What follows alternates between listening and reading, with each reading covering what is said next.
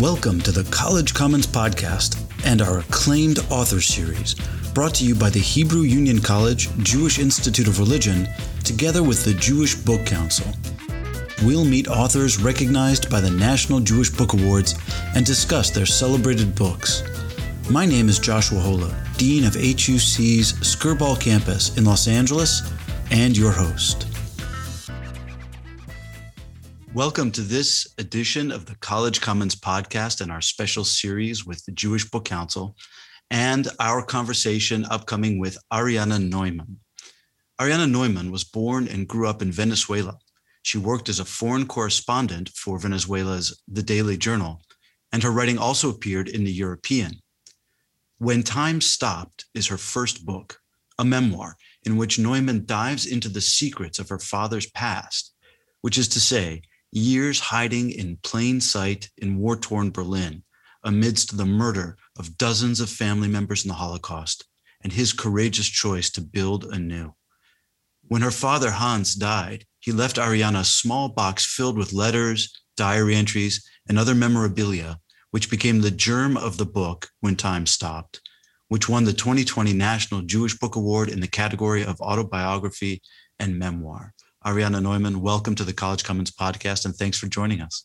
Thank you, Josh. It's a great honor and pleasure to be chatting with you today.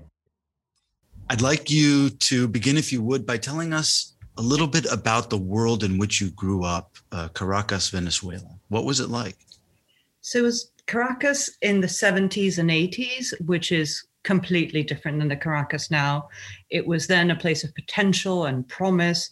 Investment was pouring in. The government was building roads and hospitals and schools and theaters. And it really was a place filled with promise. There had been a huge influx of emigration right after the war of European immigrants, lots from Eastern Europe, Germany and Austria and Czechoslovakia, like my father. But also lots from Italy and Spain. And it was really just a mishmash of cultures and just a lot of people trying to restart their lives and to make a better place. So I lived in this vibrant community, and my father was actually very, very successful. So he was one of those immigrants. He had arrived in 1949. I knew that much. He had arrived with his brother Lothar. They were born in Prague, and that's about all I knew about their life before. And by the time I came along in 1970, he was a very, very successful industrialist. He had started with paints. So he had started creating a paint factory called Montana. And by the time I came along, Montana had become actually a conglomerate of things. There was a juice company and a yogurt company, and they made all sorts of things. And my father was really completely absorbed by work, but he was also absorbed by lots of other hobbies and lots of other things. He was very involved in education and newspapers. He was a big arts collector and an arts patron. He was involved in all sorts of things. So he really was a bit of a Renaissance man. And to be his daughter was a bit odd, I suppose, but rather wonderful, because it meant our house was always full of really, really interesting people. And we lived in the middle of the city, but in this really rather beautiful oasis surrounded by mango trees, and just the garden was filled with sloths and parrots and all these things you'd read about. It was a little bit cliched and rather beautiful and vibrant and wonderful. And we had a pretty blissful existence. I was his only child from a second marriage. I was his only daughter. And my mother worked as well, and she worked in the arts. So it was a really wonderful place to grow up. And sort of unimaginable, I suppose, if you went to Caracas now. But in those days, it really was blissful. The story that you develop is one of uncovering secrets. And one of the players in this drama is your mother and her relationship to the secrets. And I wanted to draw you out a little bit, if I could, particularly because one of the many photos you share is, at least to me, particularly evocative. It's one in which your father and your much younger mother are standing together, but your father peers at the camera from a position partially behind a sculpture. Do you know which photo I'm thinking of? I do know exactly what photo you're thinking of. And it's a photograph actually was taken in Europe. I think. And I think it's one where my mother's wearing a slightly sort of warmer coat that you would never wear in Venezuela, but you're absolutely right. And I think he's by a bridge, but there's a sculpture behind the bridge, and it's quite a moody photograph. My mother looks incredibly beautiful and glamorous, as she always does. Indeed. And my father looks very mysterious, as he tends to look. So in most pictures, he either looked like a successful man, interesting successful man, maybe.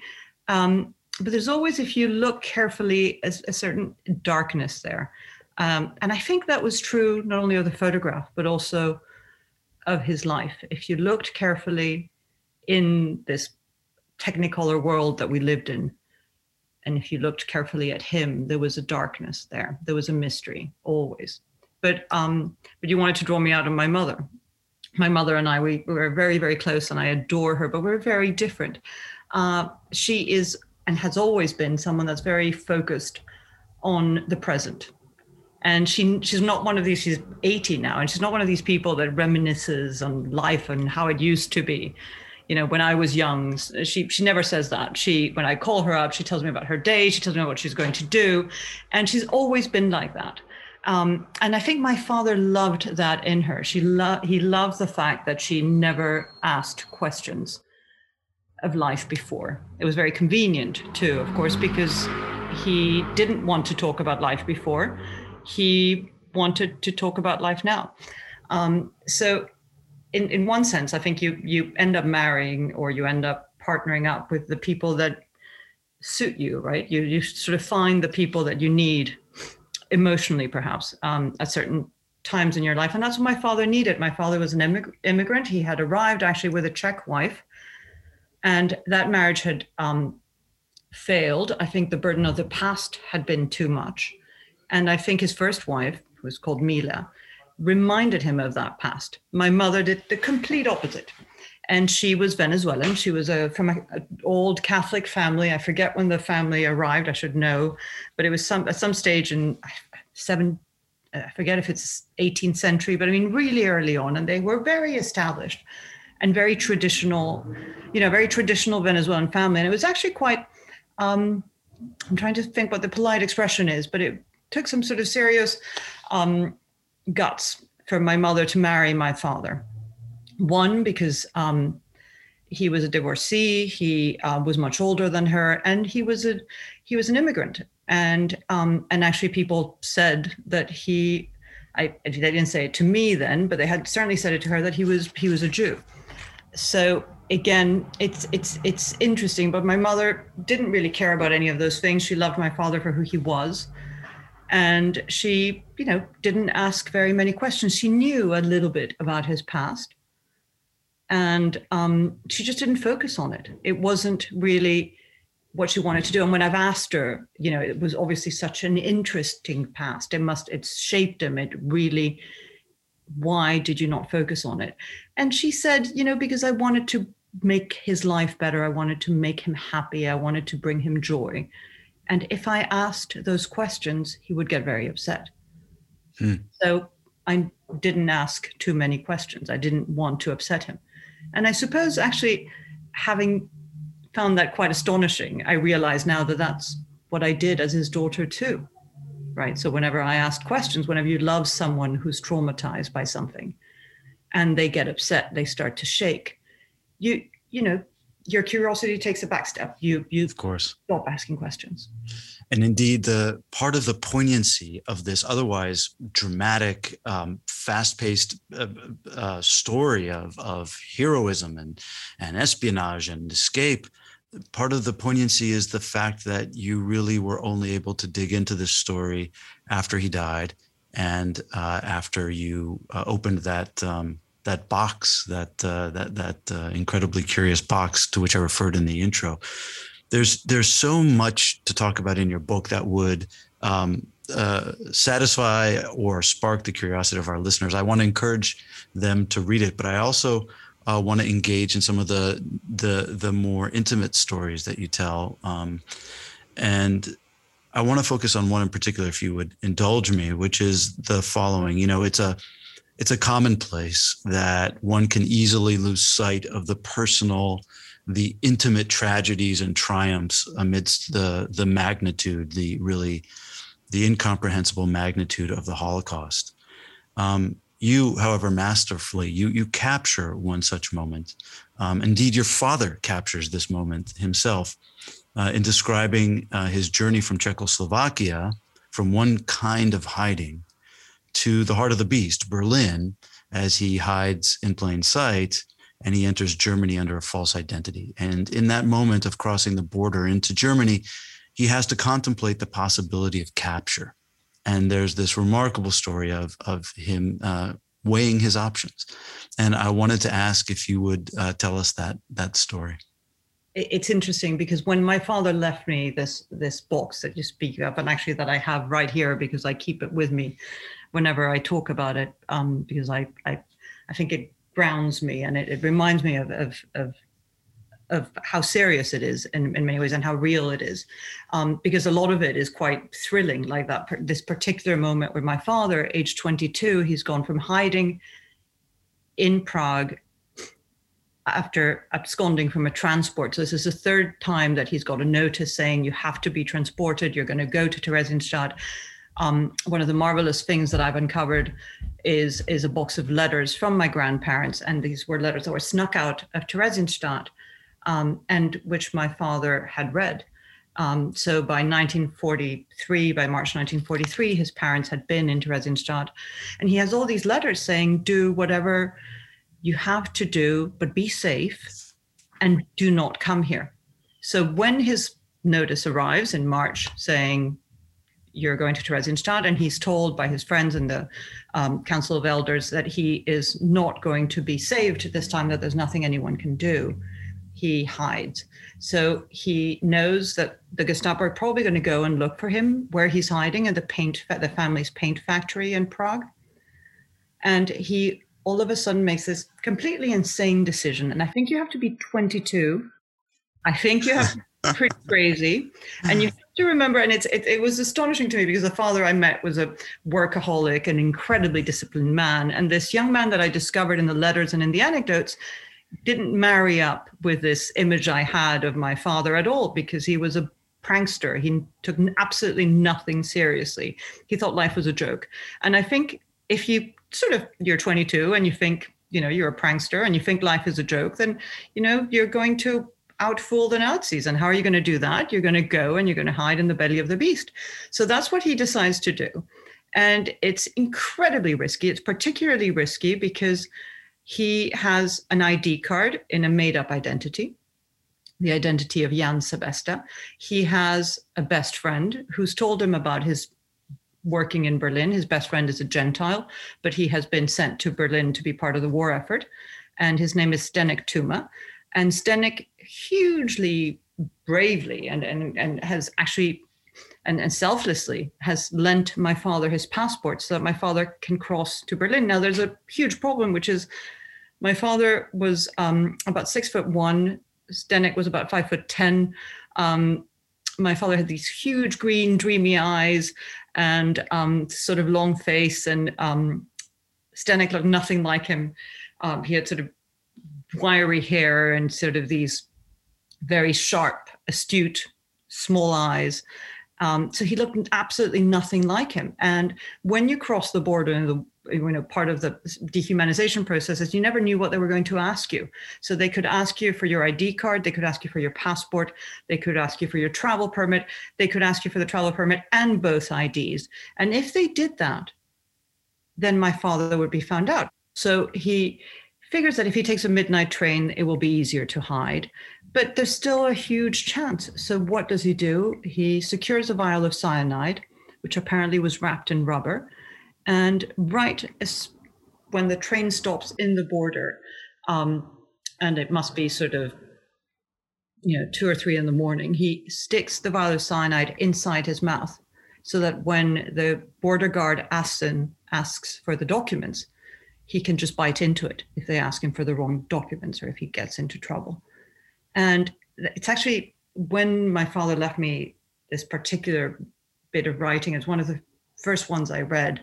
And I found it so moving and so cinematic, actually, that particular moment where he is weighing his options, and you feel the fear, because it is quite a completely insane and crazy, and you describe it, and it's thrilling. But in that particular moment, as you read my father's words, which actually were written much later on, so they were written in 1991, you really, I think you feel how scared he was.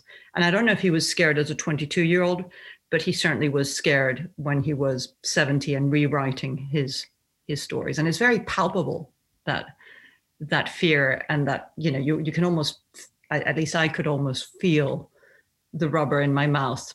It's pretty dangerous too, right? You feel like you can just break it by accident, or I'm clumsy. I certainly would. I want to take these stories to one more, particularly in your recent essay titled "The Beauty of Things." You retell the remarkable story of Zdenka, if I'm pronouncing her name correctly, the beautiful, clever, and independent young law student, as you describe her, who married your uncle. And I want to ask you to tell us the story of this remarkable, heroic woman. So you see, to me, Zdenka is the hero, and I grew up having never ever heard the name Zdenka. And as I pieced together these stories, and as I found her daughter, it was remarkable. So Zdenka was a young Czech woman. She was born in, I think it's 1915. So she was a little bit older than my uncle Lothar, who was born in 1918. So she was in her 20s when the Nazis marched into Prague. And she was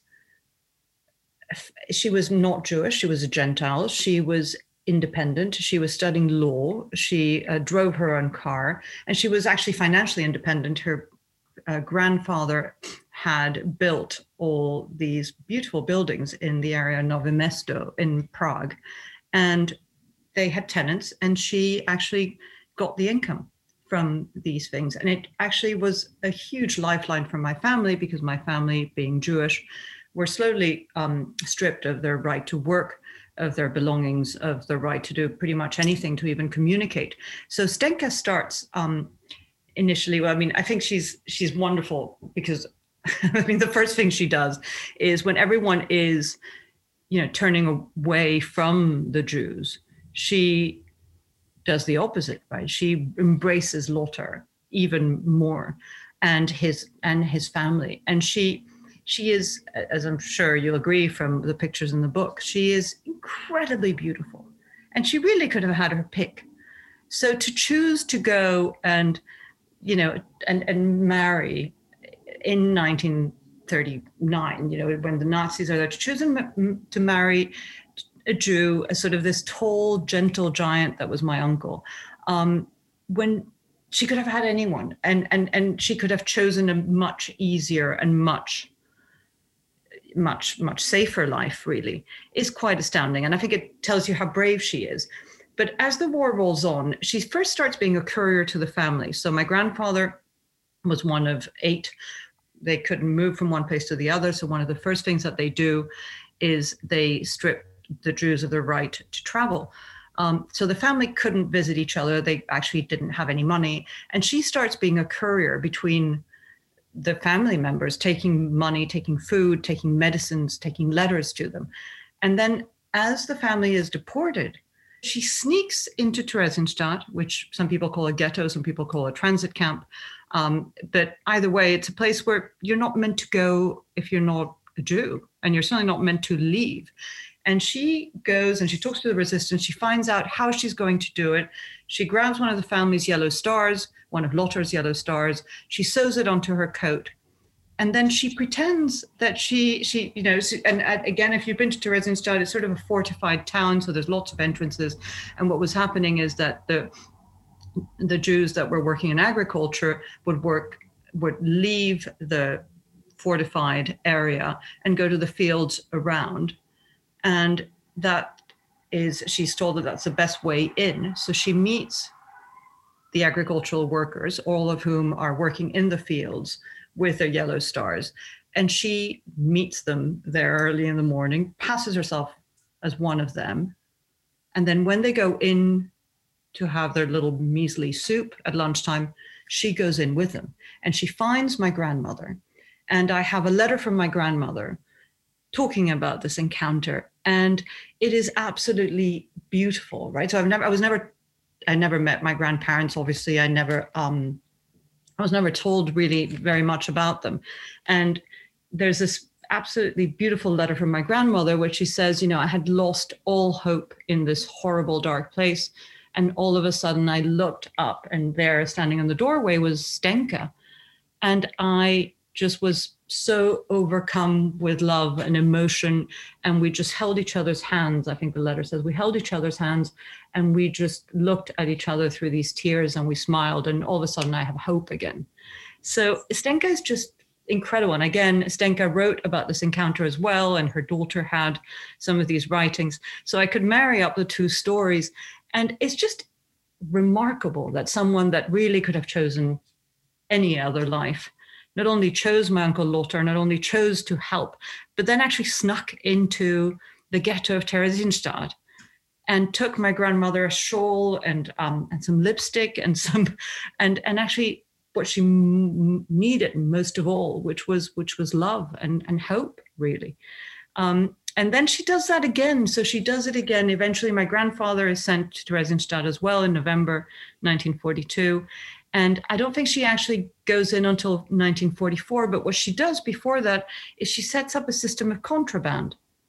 So they would send parcels of about 30 or 40 kilos with a worker that would go into Theresienstadt from outside. And I think this is someone that didn't have a lot of formal schooling, that did the laundry for the Nazis and for the elders in the camp, and who would sneak these parcels into the camp, parcels with all sorts of things, including hair dye for my grandfather and little bonbons that they liked and whatever they could get their hands on that could be used as barter in the camp. And this is a lifeline. I mean, these little parcels, or not so little parcels, keep my grandparents alive and able to sort of secure favors for a couple of years. And in 1944, at some stage, it gets really difficult. And, you have to bribe people to go into the camp. Often, people don't want to take the risk. And they were very worried. My grandfather had a head full of white hair. And if you had white hair, the Nazis sent you east. And there were all sorts of rumors of what happened if you were sent east. And Stenka didn't want my grandfather to be sent east. He didn't want his white hair to be apparent, even though actually he was not very old. He was in his early 50s. So she decides to sneak in to Theresienstadt again and bring him. By then they couldn't find hair dye because it was the middle of the war. But she sneaks in shoe polish, which my grandfather then was using as hair dye. And again, that is incredibly brave and wonderful and courageous. And, the story to me is all these heroes, not my family, who were completely, if they did anything heroic, it was accidental and actually to save their own skin. But all these people, like my father's best friend, Stenek, who takes a huge risk by lending him his passport and then takes a huge risk by keeping his secret in Berlin. But also Stenka. Stenka is, to me, she's just a hero, and she's just, she really is just astounding. She's sort of superwoman, and it's sort of wonderful because her daughter is equally luminous and equally fabulous, and we've become really good friends. She lives in Switzerland, and even though again much more than the first half of my life, but I hadn't heard about Stenka until about 10 years ago, and now she's one of I'm hugely grateful. I probably wouldn't be here if it wasn't for her. So it's wonderful to have met her daughter and made that connection. Before we return to the podcast, we want to let you know about digital learning on the College Commons platform. Beyond this podcast, which is available to the public at large, check out the online courses at collegecommons.huc.edu for in-depth learning, digital syllabi, assignments, inspiration for teaching, and one of our most influential courses called Making Prayer Real. Subscribe with your synagogue for all this and more. Just click Sign Up at collegecommons.huc.edu. Oh, and one more thing. Help us out and rate us on iTunes. But whatever you do not give us 5 stars, unless we deserve it. Now, back to our podcast. I want to pursue a different line of thinking with you. You know, your memoir, of course, centers on your father and all of these people in his orbit and part of this story. But I'd like to ask you, if I may, to ruminate for a moment on the power of this journey of discovering your father as an exercise in your own self-discovery and what it's meant for you as an individual, as a human being, as a person who must have reassessed your own life and your own place in the world as a result of this research and this work. You know, it's interesting, Josh, because the whole journey to me, I never thought it was my journey, and I never thought this was my story to tell, or certainly my story didn't seem interesting to me at all. And when I first uncovered these beautiful stories, I felt a duty to tell them because it was a way of keeping these people with me and of giving them a little bit more life, right? And I now, I think there's a wonderful tradition. Jews tell stories, and those stories are what make us who we are, really. So I wanted to tell their stories. And when I went to this marvelous woman who became my agent, she said, no, it has to be your story as well. It has to be your journey. And to me, my journey was completely uninteresting. And it was ridiculous to pit myself, because I've had a very protected life. I went from a blissful childhood in Venezuela to studying in America to living in London. It's a very boring middle-class life. I have 3 kids, 3 dogs. I kept putting myself in the same plane as these remarkable heroic figures, right? Or these people that lived through so much tumult and so much horror. And they said, no, you have to talk about your story. And as I told their story, I realized how much it was changing me, and how much putting it on paper was changing me, and how much discovering what my father was and why he was the way he was changing who I was. So I've gone from realizing that, of course, I still shouldn't be put in the same plane as these people, but that their stories has completely changed my perception of the world, my perception of myself, and my perception of my father. And I think we all don't know our parents, really, right? I think we spent half of our lives, if not more, thinking of themselves as these very sort of bi-dimensional, boring people who are our parents, who we're rebelling against in our teenage years, and then in our 20s we're just about coming to terms with them, and then they're just being annoying by telling us how to sort of raise our children, and then eventually, by the time we realize actually that they're human and that they had these pretty full lives before we came along, that we want to ask them questions because we're curious, but also because we can learn so much from them. And it's often when they're becoming older and more infirm that we realize this. In my case, actually, my father wasn't even around, but it taught me so much about him and about who he was before I came along. It taught me so much about who I am and what remarkable people I come from. And it's interesting because someone was talking about how the stories shape us. And I said, you're absolutely right. The stories that people tell us shape us, but the silences where people don't tell you stories also shape us, because the silences are not absences, right? So those silences, in a sense, become stories themselves. And I think by trying to fill my father's silences, I have finally sort of really discovered my roots and discovered who I am and what I want to be. At various junctures in your storytelling, it becomes evident that art played a central role in your life and that of your family. And so I want to ask you, what have you kept with you in terms of understanding the world through the arts? You see, I think arts are absolutely crucial. I think they're a luxury, I suppose. And I think they make us human and they keep us sane. So it's interesting to me that my father was so, he filled his life with art. What was really interesting to me when I delved into all this darkness in the concentration camps to really understand what my grandparents were going through was the fact that in Theresienstadt, for example, the arts flourished in, the middle of this darkness, in the middle of the poor people that had all sorts of horrific diseases, that were starving, that were constantly humiliated. They managed to make music, they managed to draw, they managed to write, they managed to keep their soul alive.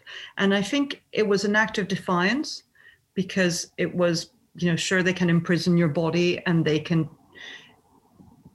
pretty much destroy your body, but they cannot destroy your mind. And producing art is a way of showing that, of not letting the Nazis win. And I think it also, in times of difficulty, it gets you away from your human condition, right? And it elevates you to something a little more. We in England have just lived through a pretty, well, and the rest of the world, but we've been very, very isolated here, and our quarantines were very, very strict, our isolation and our quarantine rules. And for a long time, we were only allowed to go out for once a day for a walk or for a visit to the pharmacy or whatever it was. And actually things like music and things like reading, I think they became very, very important to us all, and writing and, poetry and all these little things that you would think wouldn't matter, right? Because they're superfluous, really. All of a sudden you realize actually that they make our life more beautiful. And it's sometimes it's a piece of music, sometimes it's just a flower that you see in a walk, right? But it is actually all art. So I think it's important to keep that. And I think it's actually what brought so much light, these little moments of that get you out of yourself, that allow you to dream, that allow you to realize that actually your mind is indeed free, that kept people and that sustained them through horrible things in the camps, for example. Thank you, Ariane Neumann, for joining us on the College Commons podcast and for this beautiful interview and for sharing so much of your life and your story with us. It's been an absolute pleasure.